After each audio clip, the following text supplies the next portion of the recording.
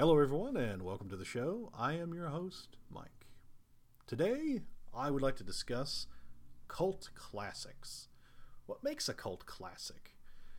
What qualifies a film to be labeled a cult classic? Maybe some examples. First, let's answer the first question. What is a cult classic? A cult classic is a film that had a theatrical release but didn't have much in the way of traction with the general audience. It didn't have a popularity with the general movie-going audience at the time of its theatrical release. So you can't have a Star Wars, any of the Star Wars films, really. You can't have an opening like theirs and their box office successes and be able to be called a cult classic a few years later. You would have to have a film that came out, was kind of obscure, but then had a small number of people who've seen it, and almost by word of mouth got more people to watch and enjoy it, and now has a small and thriving fan community around it. One of the films that you could use as an example of this is a film called Legend. It stars a young Tom Cruise and a antagonist played by the great Tim Curry. It is a great film. It really is. It's a good film. It's a great sword and sorcery film. It came out theatrical release. I don't know its numbers off the top of my head, but I don't recall much I do recall some advertisement for it, but I don't recall seeing it at my local theater at the time of its release. It was in the 80s, so it's been a long time. My memory's a little hazy. But I don't recall much about it. I remember it was almost like a blip. It was talked about and then gone. And it was kind of, a lot of critics at the time were kind of going, nah, it's a film, whatever. But there were other bigger releases around the same time, so it stole a lot of that film's thunder. It tends to happen. Big release of a big name blockbuster film comes out. You're not quite so big. Your film's not going to be seen nearly as much. But it still had, a small group of people, dedicated fans, who really liked the story, the visuals, the acting, everything about it. And so they, by word of mouth, slowly spread. I watched it as a rental. It came from the local video store. I rented it. Well, I was a kid at the time. My mom rented it for me. But I got the chance to see it, and I really liked it. It was a great film. I really liked the sword and sorcery aspect of things. So it's a good film. I would recommend seeing it. But it does fall into cult classic status. Didn't have much of a big release. Its theatrical release wasn't very big, but it still has a small but dedicated fan base. Another film that also has a cult status for different reasons is Trolls 2. Trolls 2 came out to theatrical release, and it bombed because it's a bad movie. It's a really bad movie. Hilariously bad, which is why it has a fan base.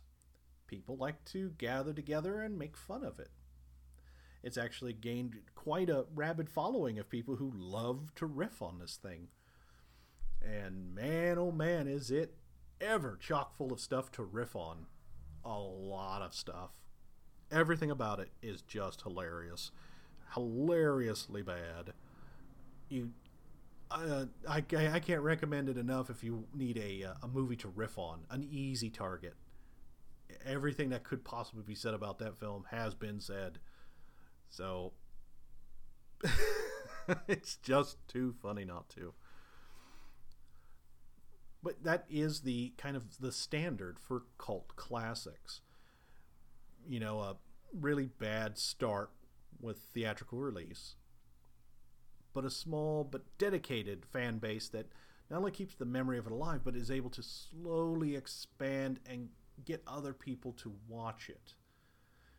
Whether it's because it's a hidden gem, it's a great film, but not a lot of people got to see it. Or it's a terrible film, absolutely terrible, but found new ways to derive entertainment from it. These are the ingredients that help to make a cult classic. There are a number of classic films that could fall into the cult classic status. They didn't have good theatrical releases. And some became cult classics because of particular aspects. The Turkish Star Wars comes to mind as cult classic because it has so many blatant plagiarized pieces of film stuffed in there that have nothing to do with the main story. It is a hilariously bad film, and that's why it has cult status. It's a great film to make fun of, and just to see the batshit craziness of how they were able to steal stuff from a bigger, better film and stuff it in there without really thinking about how it's supposed to all work together, because it doesn't. But that's the interesting thing about cult classics. You can actually go out and maybe even find a film that could be the next cult classic. It may have a small fan base, but it's a really good film, or a really good film to make fun of.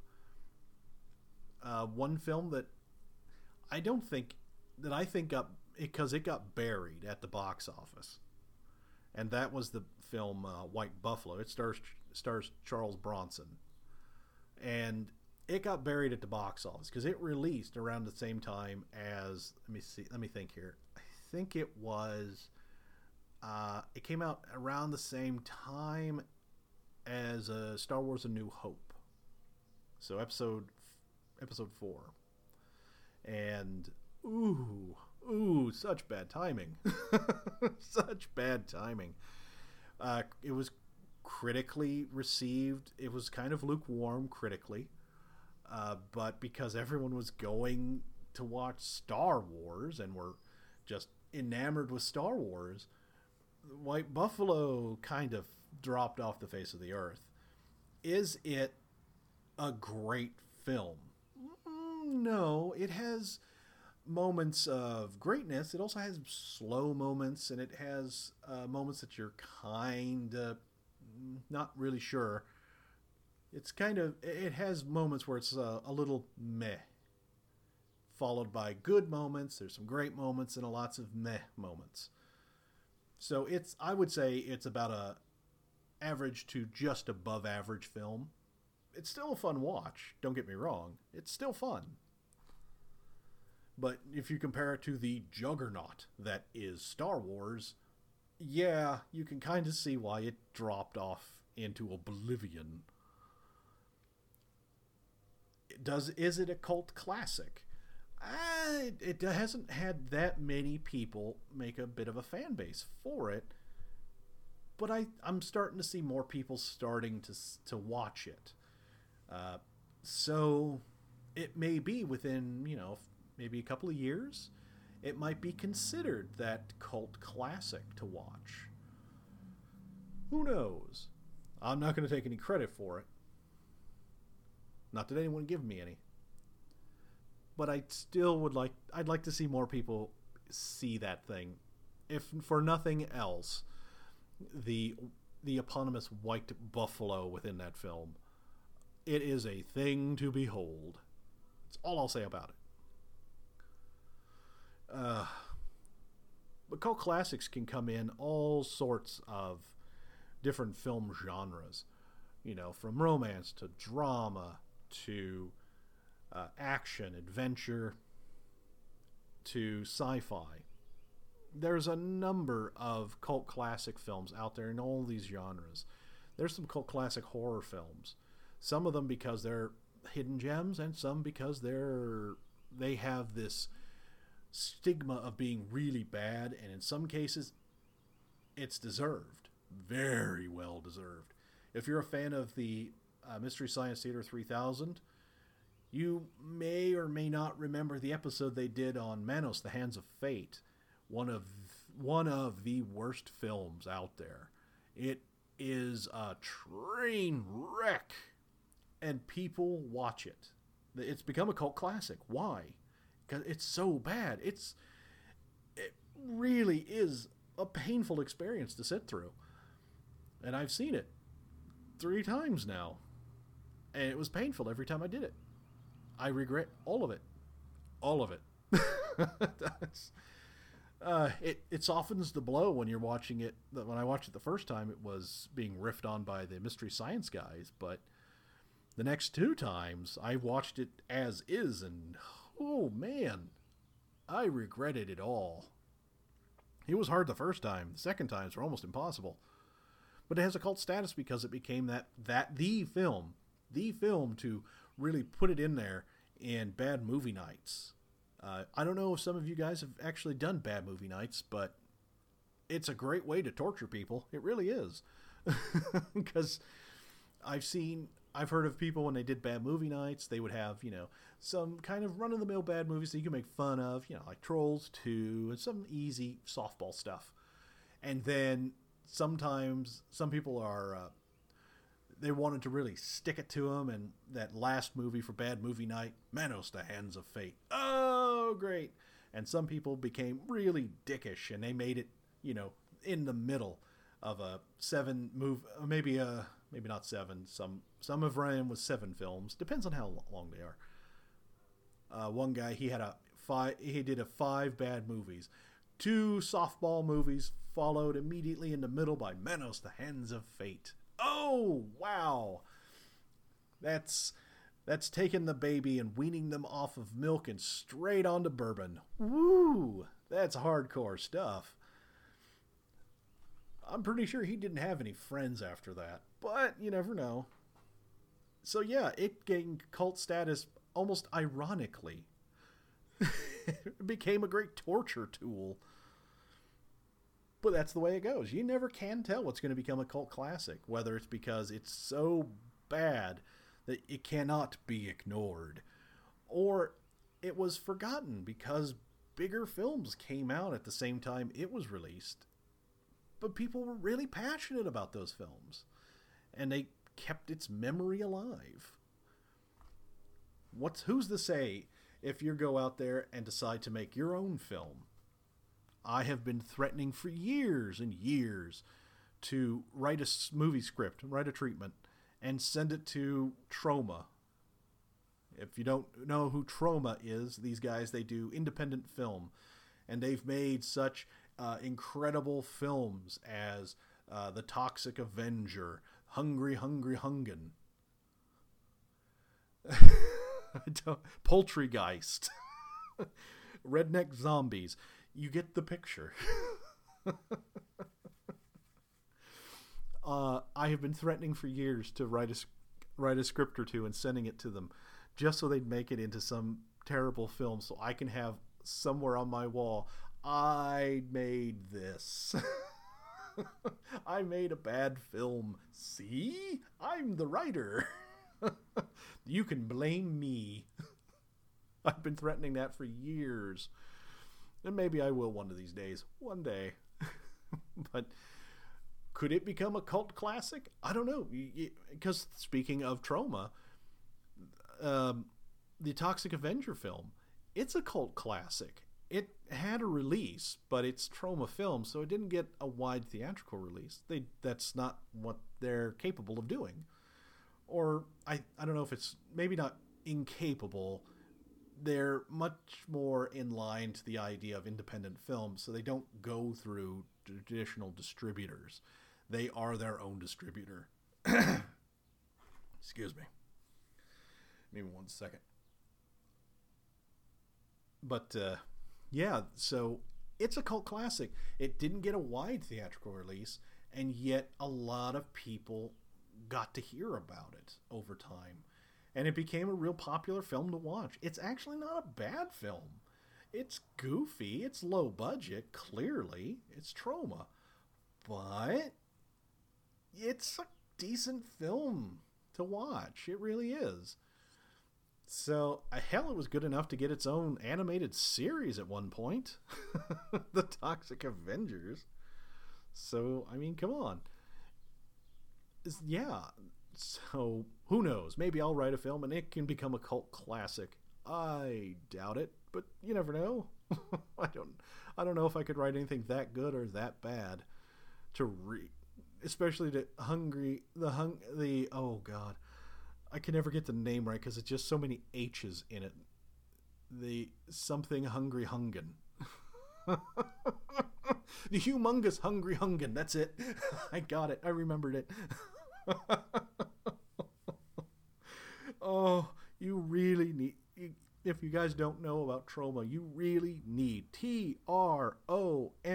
You must go and try out some of their films. It's an experience. It really is. And one day, the dream of me putting out a bad film through Troma. It's a dream. It's not a good dream, but it's mine. It's all mine. One day.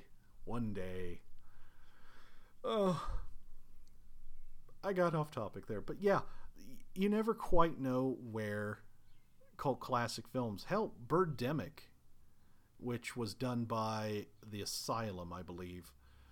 It's a terrible film. That is absolute incompetence on celluloid. Every step of the way, it just is, and it gains a cult following. Why? Because it is the personification of cinematic incompetence at every level, that it is staggering. It is staggering how incompetently made that film was. And because of that rampant incompetence, it is hilarious. Completely fails as a horror film. It's so bad it's good. I think that could be a real recipe for cult film status if you're a bad film. If you're a bad film, you better be really, really so bad you're good. You need to, that's the direction you need to go. You need to be so bad you're good. So incompetent. But when you try to, you can't manufacture it. That's just it. You can't manufacture a cult classic. Just like you can't really manufacture a film that's so bad it's good.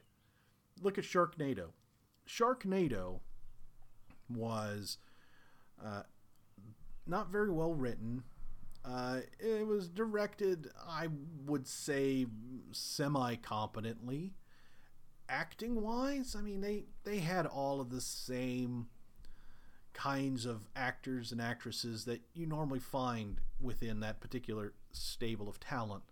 They're not very good most of the time.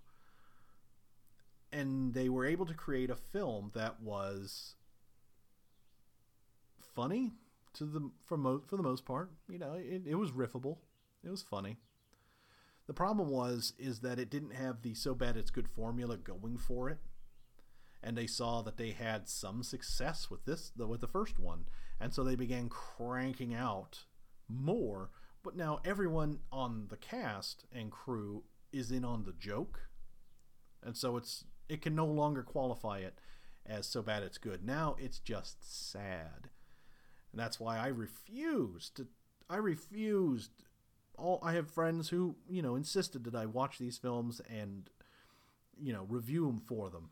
And I said no, because it's a joke. It's the same knock-knock joke over. I think I've said this before, but I'll reiterate what I usually say about this thing. I have explained to a couple of guys who've asked me to talk about these damn films, and I say, I'm going to explain it to you this way. Sharknado is a knock-knock joke. Not a good knock-knock joke. A kind of ha ha kind of average knock-knock joke. Every subsequent Sharknado film that comes out is that same knock-knock joke. I don't want to hear the same fucking knock-knock joke 4 or 5 times, okay? Once was more than enough. We're done.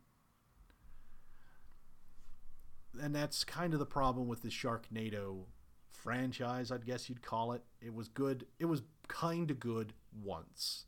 And now they're just kind of beating you over the head with additional films. And it's like, look, I wouldn't even say you captured lightning in the bottle. You lucked out with the first one. You lucked out. And now you're trying to recapture the luck. And it's not happening. It's just not happening. So no, I cannot say that any of the Sharknado films are ever going to be cult classics, because you can't manufacture that kind of status for yourself. You can't actively make a film so bad it's good. It has to be organically made, because if anyone has an idea that they're making it to be so bad it's good, it doesn't work. It just doesn't work. And you can't manufacture a cult classic. It's something that has to happen organically. And that's something that I think really needs to be the big takeaway here, is that these things have to be done organically. It has to fail so hard because you're so incompetent as a writer, as a director, as an actor. However, when it comes to being so bad you're good. You also cannot manufacture a film to be a cult classic. Because in order for you to be a cult classic, you need to have one of two things occur. One, your film, it's a good film, but it didn't hold up to scrutiny in a theatrical release, or because, a bigger film came out and took away all of your audience. And so you had a real sad turnout. Or your film was so bad that no one wanted to go see it in theaters. And then you have the divergence here. So you're a good film but didn't get the good fair shake in the theatrical releases, but you still have fans. Or you're so bad that you become so bad you're good, and people love to make fun of it. These things aren't manufactured. You can't manufacture something like this. It has to happen naturally. Anything else would be contrived. And people, as much as, like a lot of people would like to say, people are dumb, that general audiences are dumb, they're not. People people have pretty innately accurate bullshit detectors. They have blind spots, for sure, we all do. But they have this innate ability, general audiences have this innate ability to detect bullshit, which is why when you look at this, like the Sharknado series, the first one, I got some chuckles. The second one, okay, now you're pushing it. And they kept going, and their numbers reflected with each iteration. There's no fandom there. No one gives a shit. People have this innate bullshit detector. This is all contrived. And they just drop it. Drop it like a hot rock. So you can't really have these things contrived. You have to have them appear to grow out of the circumstances. Because you made a good film, it's just you were robbed. Or you made a shit film, but people like to make fun of it. You can't manufacture it. That's really the magic behind cult classic films. Because you can find great gems, incredible gems of cinematography that are incredible. Absolutely incredible. You look at Legend. It is cinematically beautiful. It's very well done. Its story's a little simple, but its visuals are impressive. The story is functional. And the action's fairly good. the acting is quite good. It's very good. It just got robbed at the box office. That's all. And it's gone and gotten a following, a fan base. Trolls 2 was rightly panned by everybody because it's a terrible film. But there were people who saw potential in it, not because it's a good horror film, because it isn't. They're making fun of it. They're finding entertainment value in this terrible film. So, it gains a fan base to make fun of it. Cult classic status achieved. So if you ever are sitting around and wondering about cult classics or thinking, maybe I could make the next cult classic, I would have to say I wouldn't get my hopes up. It's not something that you can create. Because no filmmaker wants to make a cult classic because they know the implications of that. It'll do terribly at the box office. Yeah, sure, you'll have a small fan base, but that's just it. You'll have a small fan base. No real writer or director or producer wants their film to be the next cult classic. They want it to be the next blockbuster.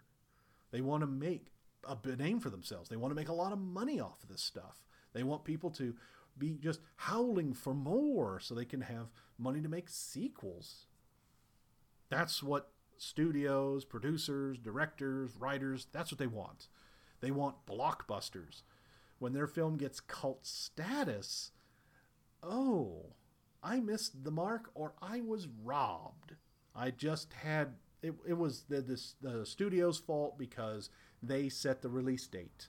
It's this guy's fault because he released this incredible film that stole thunder from my film. So yeah. But cult classics, there's many of them and for many reasons.